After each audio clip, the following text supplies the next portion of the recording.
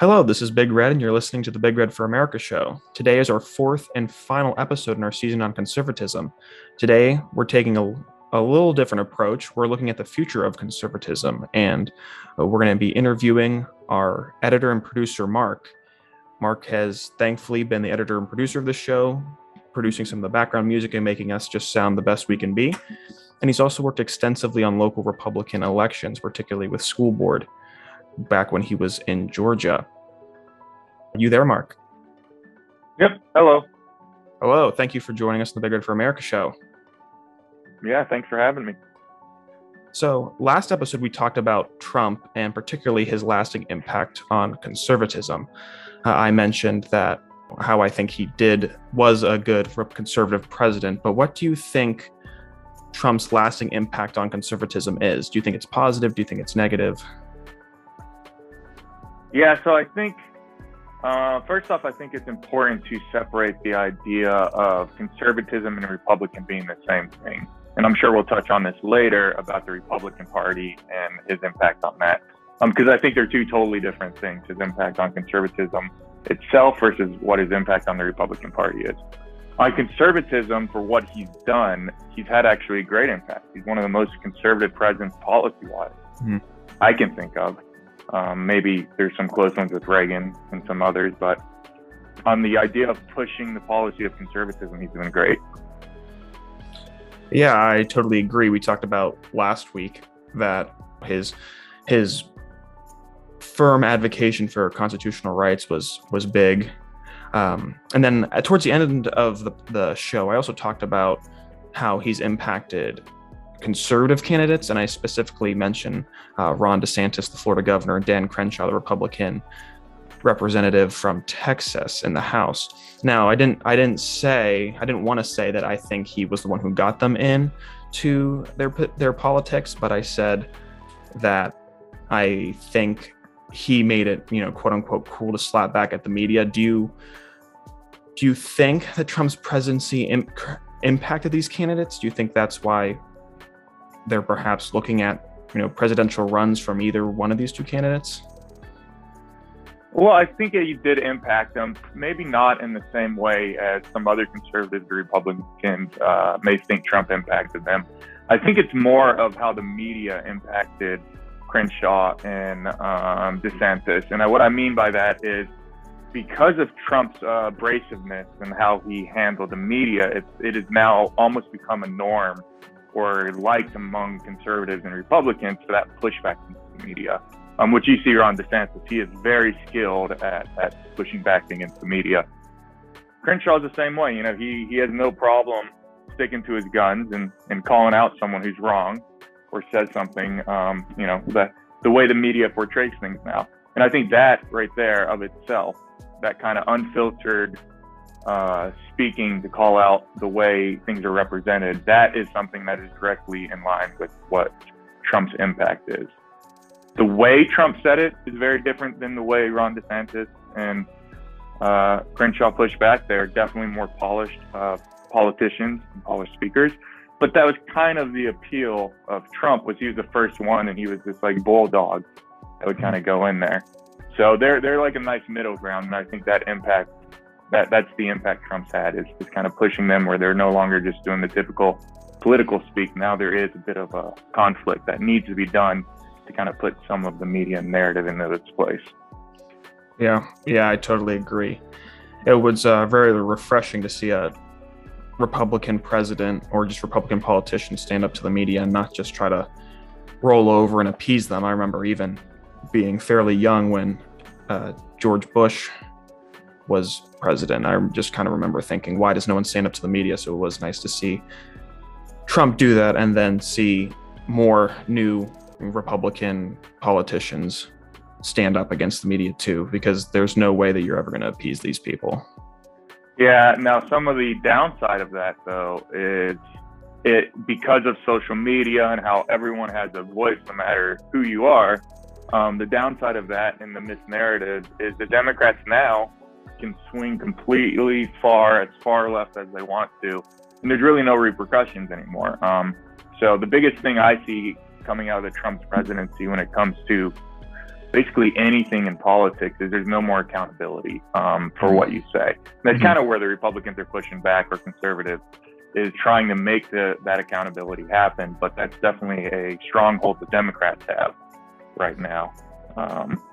That is interesting. I'm not sure how you get that back from them, but no, that's completely true. And I think part of that was Republicans used to, well, I guess pre-Trump were a little bit more, I don't want to say moral, but like they really would use that as like one of their political tools. Like, oh, we stand for this and we stand for this. And then we had a president who personally may not have met a lot of those check boxes. So I think part of that could be the Democrats now just pushing back and say, hey, you guys said that you were for, telling the truth and not and all this. And then you elected this president who doesn't meet any of these check boxes that you say you have. So you guys really can't hold us accountable. I've heard a little bit of that, just kind of perusing social media and stuff like that. Yeah, and that's hilarious. I've heard the exact same thing, and it always cracks me up because then you look at Biden and you go, wait a minute. If it was so important about Trump being honest and he's such a liar and this is the worst thing that happened in the world, how come there's no narrative about Biden's lies? I mean, they've been far more numerous than I think Trump ever has been. It just shows you how much power there is in controlling that media and having controlling that narrative and having basically the entire media complex on your side. It's like, let's just sweep this under the rug when Biden says something, right? It's actually kind of frightening in a way. Yeah, it totally is. It's like we're living in the Soviet Union. You just have the state-sponsored media, or I guess even Russia. Russia's still state-sponsored media. But in getting a little bit more back on topic, I know you said I asked you what you thought Trump's lasting impact on conservatism is, and you said you wanted to separate the Republican Party from that, which I think is extremely wise. Throughout the podcast, throughout this season, I mentioned that conservatism, used to, not really so much anymore, but cross political lines, or you at least see conservative elements across political parties. And of course, you can see progressive elements in the Republican Party. By no means are those contained left or right. But what's your opinion on how Trump's changed the Republican Party? I've had some friends say that, Trump has set the Republican Party back, 10, 15 years, which I disagree with. But what's your opinion on how Trump changed the Republican Party beyond just, not just conservatism? Yeah, that's an interesting question because I'm not really sure. I'm not sure it's exactly the cards have fallen into place yet on what his impact will be on the Republican Party. And I think a lot of that, in my mind, has to do with the last election, right? You had Trump, who had more votes than any president in history, except for Biden, who was running against him, which is a crazy statement. Having that many people come out and vote and you still lose, that's a crazy thing to say. So thinking of that and thinking of the Republican Party, I'm not sure the cards have landed. And I think the next midterm election is going to be kind of eye-opening for the future of the Republican Party on who gets elected. Are they only Trump-backed candidates, or are they candidates, like you said, like is Ron DeSantis just going to take charge and go forward, which I hope he does personally? Or is it going to be a bunch of these people still trying to be the Trumpians doing their stuff? So I'm not sure exactly what the answer to that is yet, because I still think there's a lot of good and bad things Trump did for the Republican Party. So yeah, I think there's more to come in the next 2 to 6 years. Yeah, I think it's very wise. I think it probably is too early for sure to say. Because I know one of the things that I've liked is that he's kind of pushed back against the more progressive Republicans, or at least the ones that are kind of falsely love making deals with the Democrats, which normally just means caving into them, is how the Democrats define compromise. So I know there was some pushback against Liz Cheney, whether that was right or wrong,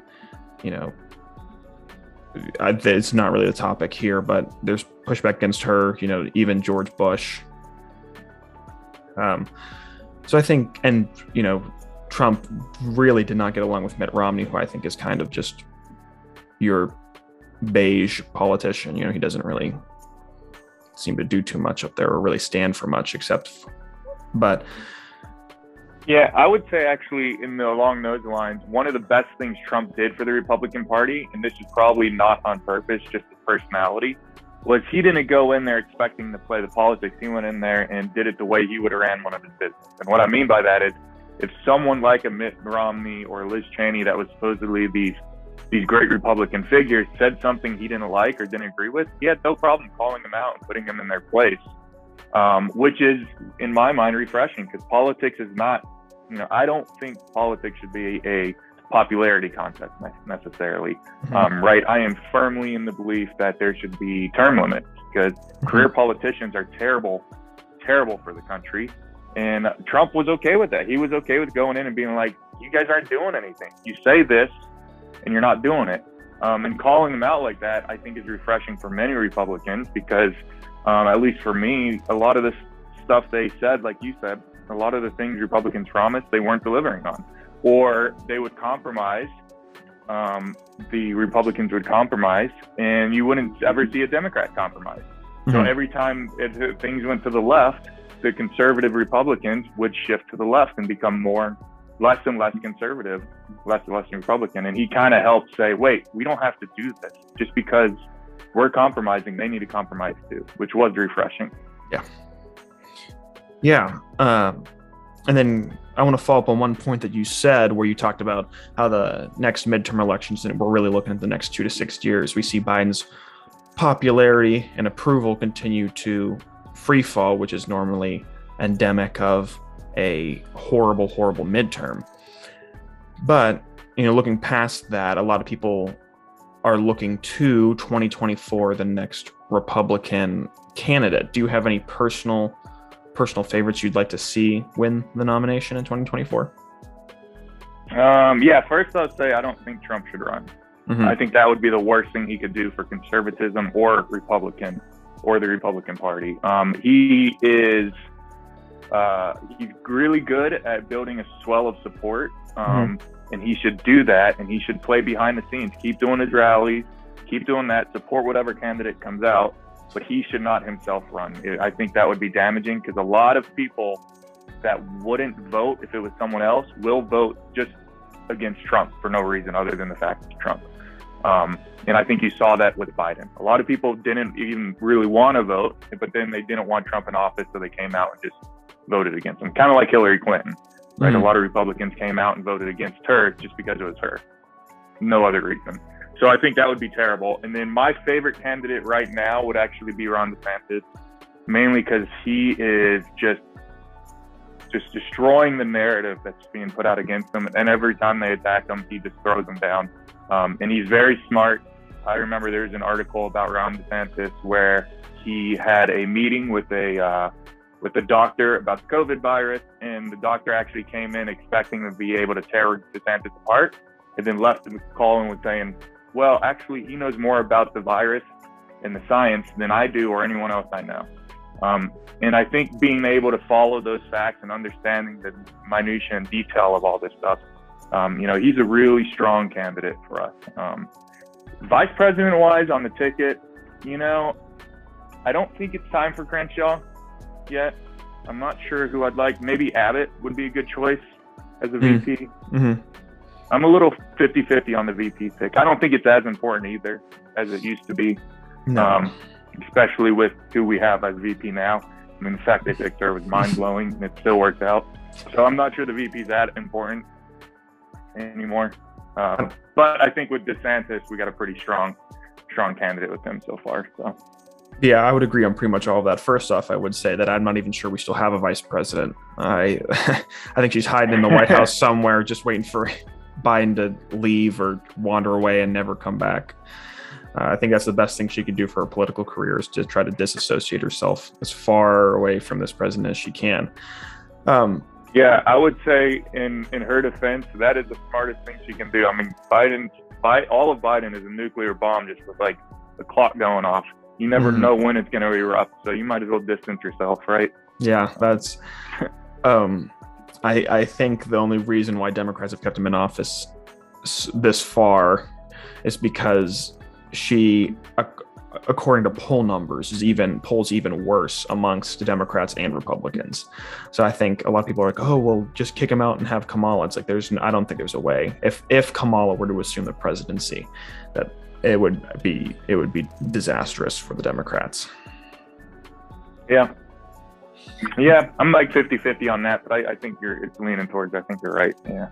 But I agree. I don't, as much as I am a personal supporter of Donald Trump, especially during his presidency, I think, like what you were saying, unfortunately, he drove out a lot of Democrats to turn and vote against him because he was Donald Trump, because they believed the media's lies. And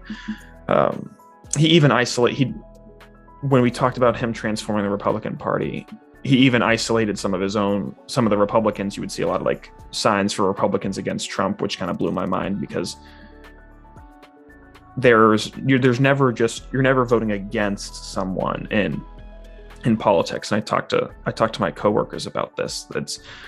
You can't just look at how bad Trump is, how a religious or amoral Trump is. You had to compare him in 2016 to Hillary Clinton. You had to compare him in 2020 to Joe Biden. Like, you can never just look at one politician in a vacuum. Yeah, and I would say along those lines, you're 100% correct, and it's kind of an unfortunate thing. It goes back to my idea of politics shouldn't be a popularity contest, because the president's not supposed to be, at least in my mind, he's not supposed to be our cheerleader. Like, he doesn't need to be this polished guy that says everything perfect, right? Mm-hmm. I care way more about his actions than I do about what he says. And that's where Trump succeeded, was he was very conservative in his policies and the things he did.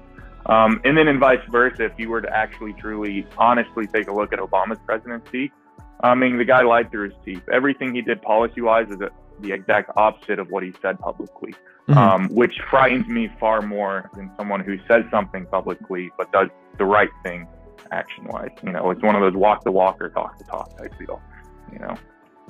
And that's absolutely true. Which is, to your point, why personally I would look towards like a Ron DeSantis running, because I think we kind of get the polish that Trump didn't have, but we still get the bite against the media that we kind of need. Someone that doesn't stick his foot in his mouth as often, because unfortunately that's what the media latches on. And yeah, I would just say Dan Crenshaw would be up there with him. I do want to give him credit. I love Dan Crenshaw and what he says and the things. I've read a couple of his papers that he's posted out on certain topics. He's very smart. I just think he's too new in this arena. He should build a bit more of a coalition around him first. So. Yeah, and I think I would totally agree. He just got elected. I want to say 2018, I think, was when he was officially elected in 2018, started his term in 2018. So he is very new. But yeah, I enjoy seeing his stuff.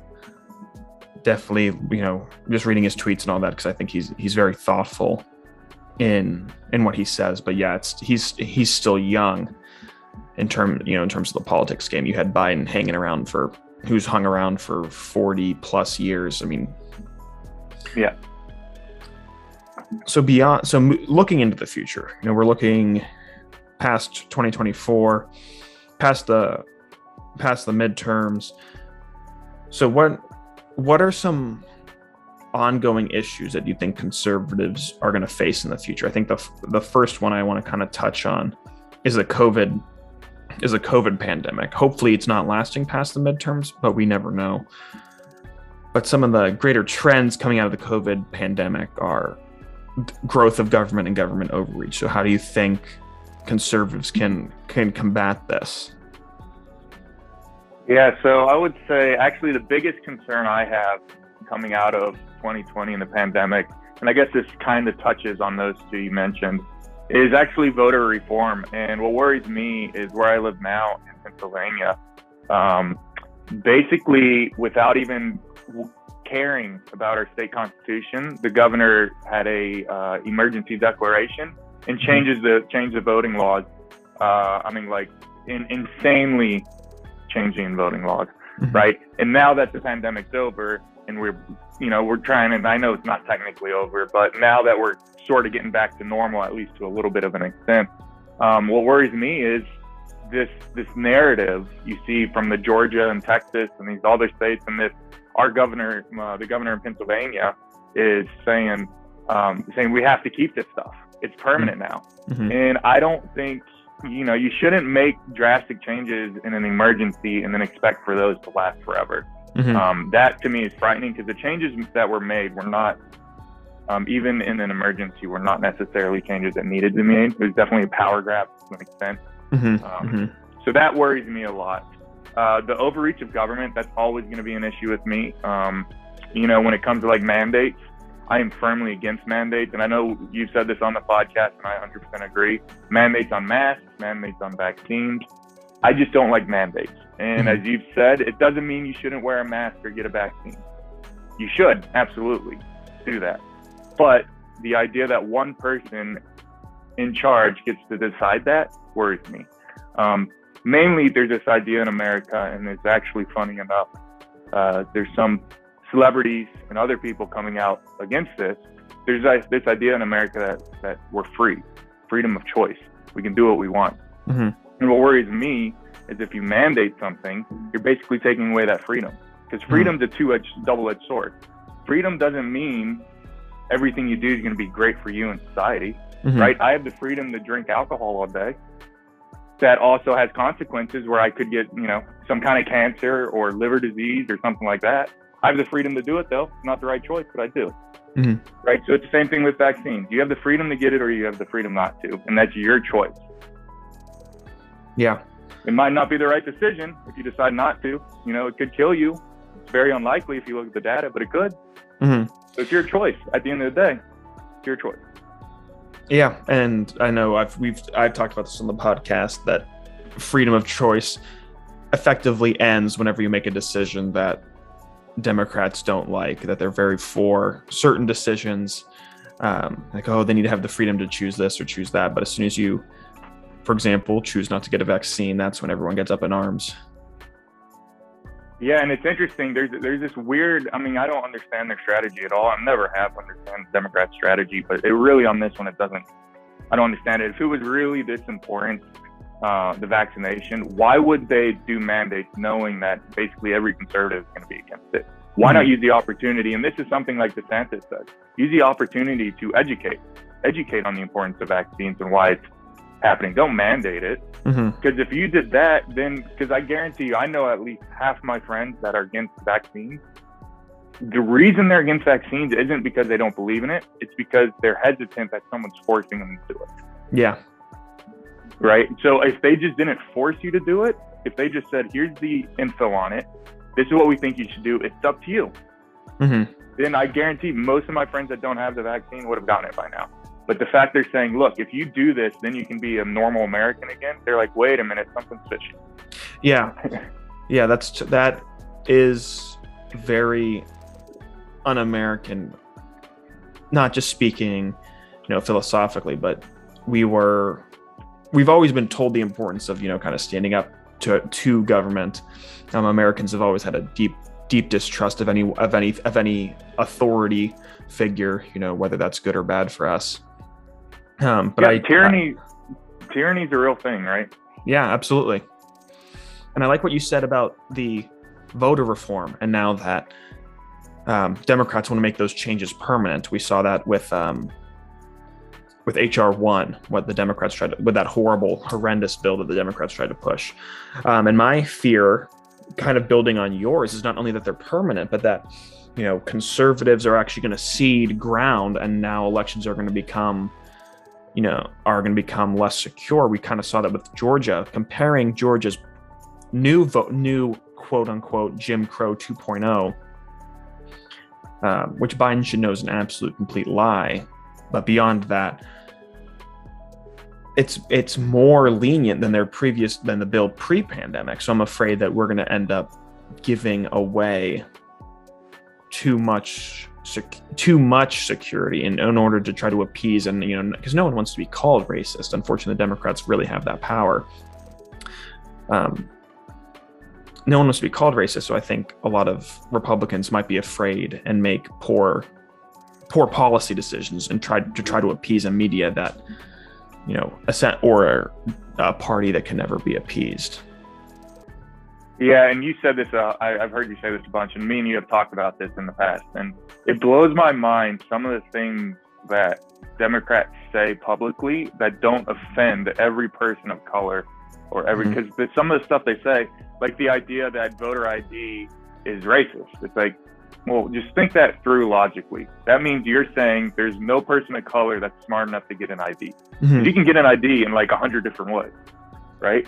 Like, how is that not offensive to a lot of people? I mean, there's a ton of stuff they do, like Jim Crow on steroids. Do they not remember what Jim Crow was? How does that not offend every person that had a family member during that time, right? Historically. And yeah, I mean, I don't know how you awaken people to that, especially in the days of social media, but that's always been mind-blowing to me. The fact they get away with saying stuff like that, and it's like, wait a minute, you took 2 extra steps to think about it, you'd be like, wait, that's really offensive. Yeah. I can't believe, I mean, they've gotten people fired over less, but for Joe Biden to say in an interview that if you have trouble deciding to vote for Trump or me, then you ain't black. Yeah. Or Ben Carson, he's Uncle Tom. Yeah. What? Yeah. Wait a minute. Yeah, like don't you see how racist that is? I think hopefully, with people like Candace Owens gaining more national prominence, they can, because unfortunately I think it's gonna have to be, black conservatives, not that white conservatives don't have a role to play in pointing that out. I just think it's unfortunate the Democrats have created a culture where it's just less effective, where they can discount what we say because we're white or we're coming from a position of privilege or whatever racist BS they use to justify that. So I think a lot of that's going to come down to black conservatives and movements like Brexit that just help, like what you said, like awaken people, be like, wow, like if you just thinking through this, like it's incredibly insensitive or incredibly racist that how the Democrats just look down on people of color. Yeah, I'd agree. And I think the way Biden's presidency is going policy-wise, I think the only way to awaken a lot of people is personal turmoil. And what I mean by that is not reading the headlines of things happening across the country. Because the truth is 95% of Americans, when they read those headlines, they're not getting personally affected on a day-to-day basis, which means you're not going to emotionally care because it's not affecting you. Yeah. But as inflation rises, as joblessness happens, as all this stuff's going on, that is going to be more and more on a personal level, individual level that affects them. And then that's where I think you'll see people starting to awaken a little bit and realize, holy crap, I've just been reading the headlines. I got to figure out what's going on. This is affecting me personally. I think, yeah, I totally agree. And continuing on, like future issues with conservatives, we talked about the growth of government overreach with COVID, but now that Joe Biden is trying to push this $3.5 trillion this quote unquote infrastructure bill with full blown just socialist policies baked in, how can conservatives combat this issue, or how can we try to reorient people to a framer's view of government? That's a loaded question because there's I think 100 different areas that need addressed in that. So if we were to break it down, first off, I think you have to realize this is not a combat sport. Even though the Democrats want to make it one, and the news makes money off of turning politics into this fight where it's like life and death, it's not. I mean, everything that happens, like I said, on an individual level, think about it that way. And you can change people and people's minds when you talk to them individually. When you're doing stuff like going to Twitter and putting out one sentence about how terrible Biden is, that has no effect on changing anyone's mind. all it's going to do is reinforce people who already believe in what you believe. So individual levels, person to person, if you have a friend that doesn't believe in what you believe, go try to figure out why and have a conversation with them over coffee or over dinner, right?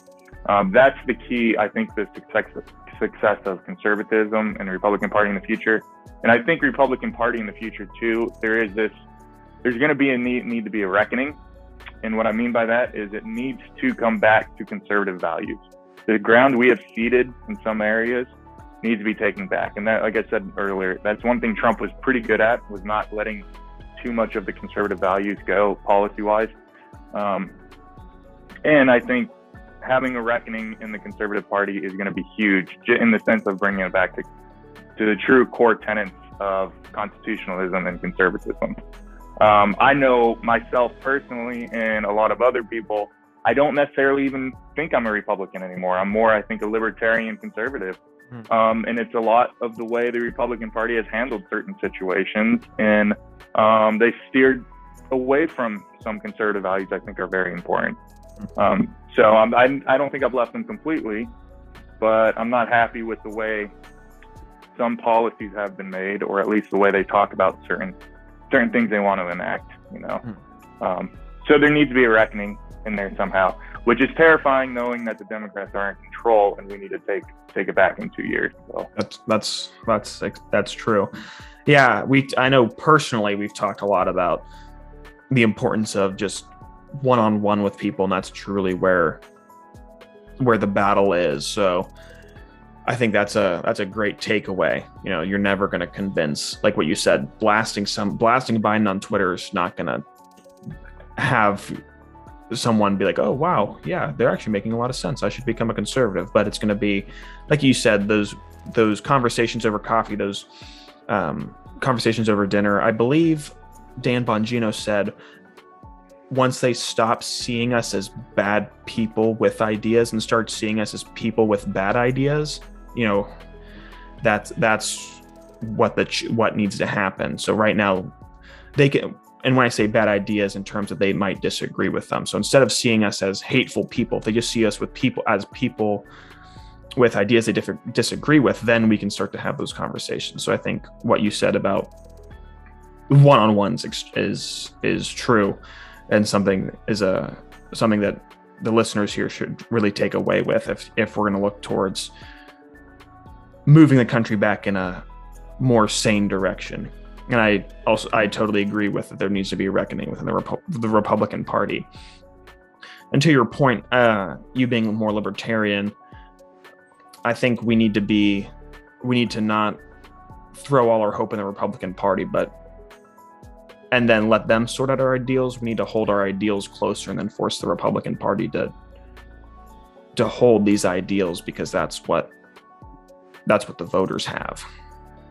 Yeah, I think at the end of the day, you as an individual, so not you as in Big Red, but the listeners as individuals, this is something I've done personally, and I know I've talked to you about it off the podcast, but take your core values of what you believe on each subject and boil it down to what's your most core ethical values that you have to stick to. If something was to happen, you go back and this is where you draw the line.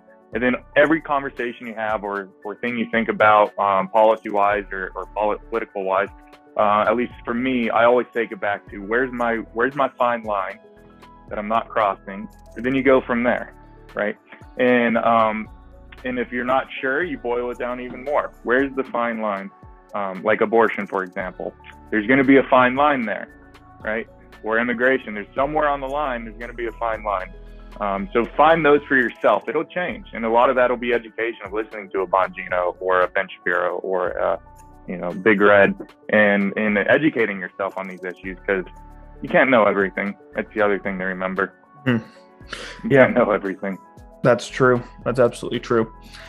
Well, I think, unfortunately, that's all the time we have for today. So thank you, Mark, for taking time out of your busy schedule of editing podcasts for me to just chime in on the future of conservatism. Yeah, can I say one more thing real quick that I don't think I covered completely for the the growth of government overreach. Absolutely. The other thing is stand your ground. And what I mean by that on a conservative level is this: it goes back to when you draw your fine lines on what you believe in morally and ethically. If someone goes to cross that, right? Like, so if you go out and you are totally against mandating vaccines and you go to a restaurant that's mandating everyone that goes into the vaccine, doesn't mean you have to make a scene, but it means you don't have to eat there. That's the way our market works. I am totally 100% for not using any social media or any companies. I actively will tell restaurants or airports to turn off CNN if I see it playing. I do everything in my power to make sure they can't monetize my eyes. And I do that across as much as I can. It's hard, right? Amazon's one. It's hard not to shop at Amazon. But I do it as much as possible. So that kind of power of pulling them back, I think, is the real key there, is not letting people push you over just for convenience sake. Yeah, absolutely. That's reason why for book club, we don't link book links to Amazon. We go instead to thrift books, like you said, you're not letting them monetize your eyes. And that's true. It's talking about standing your ground. We've talked extensively, or at least I've spoken extensively on this topic in terms of mandates or whatever. The founders envisioned powerful state governments, and unfortunately the Democrats have polluted this idea of states' rights or state sovereignty. They look through it through the lens of the Civil War and through slavery, which is a half truth, because unfortunately the southern states did use states' rights to justify slavery, to justify protections against federal overreach of slavery, but that doesn't poison the whole ideal. And what we need to do now is, vote for, like you were talking about in Pennsylvania, vote for state legislatures and governors who are not afraid to stand up against the government. We see that in states like Arizona, Florida, Texas, and many other red Republican states across America, people who aren't afraid to stand up to the federal government. We're going to see it. We also going to have to get involved in a local level too, because that's where you have the most voice. You have the most voice at your local level. Becomes a little bit more watered down to the state level, and then in the federal level, it's almost completely gone. So that is, I like what you said about standing up, and where can we stand up is electing local and state representatives who really support our views. I think that's a great point. Yep, and making yourself known, right? Like I'll email my state rep all the time. I've done it, a couple times, and they always get back to me, but I'll ask them about certain issues. Not saying I'm going to change their mind with my email. I'm just a little peon in their area, but at least then they are getting the idea that they're who they represent. We do care about these issues, and they're going to be the closest local, smallest level to fix them. That doesn't mean you go in and yell at them, right? Be respectful, be polite. If it's like a restaurant that's saying you have to wear a mask or something, and you disagree with it, that doesn't mean you have to yell at them and make a scene to prove a point. I mean, you just don't go there. Right? Yeah, because those poor waiters working at the restaurant, they're not the ones, they probably don't want to wear a mask as much as you don't want to wear a mask, but they're unfortunately at the whims of, the man, maybe not even the man, it could not even be the manager. It could be, if it's like a chain, it could be, for example, McDonald's. I have no idea what McDonald's store policy is, but it could be a decision made by CEOs that they do not have they don't have a voice, the people working at your local restaurant. So not only that, they could be getting fined, right, by their government. So as a business, they have to try to stay in business. So, if you put yourself in their shoes, which is the best thing you can always do, is it easier to just say you have to wear a mask rather than paying a fine just so you can stay in business, right? You don't know what all the variables are in their eyes. Yeah. And I think this whole conversation, this touched on, an important conservative principle, like what you were saying. It's really the belief in the power of the individual. You're not going to go in there and scream and yell, but you're going to take your dollars elsewhere. And, if enough conservatives stand up and take their dollars elsewhere, then the companies whose true interest is in making a profit will feel the hurt and change. Yep. All right. Thank you again. Mark, for giving us your wise advice. Thank you so much for editing the podcast. Look forward to more things coming out, more seasons coming out in the future. I don't think I've quite determined what season 2 will be yet. I think it might be on the Constitution, but I haven't decided anything yet. Yeah, this was fun. I always enjoy editing it and getting it out every week and talking to you about politics as much as possible. It's always fun. All right, thank you so much. And thank you for listening to the Big Red for America show, where the opinions are always right and the facts are always cited.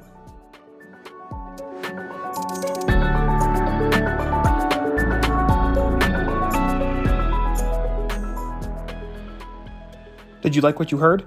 Make sure to tune in next week for our fresh new podcast. Also, make sure to follow us on Twitter, Facebook, Instagram, Parler, and Getter. Subscribe to our Substack for our sources. Thank you for listening to the Big Red for America show, where the opinions are always right and the facts are always cited.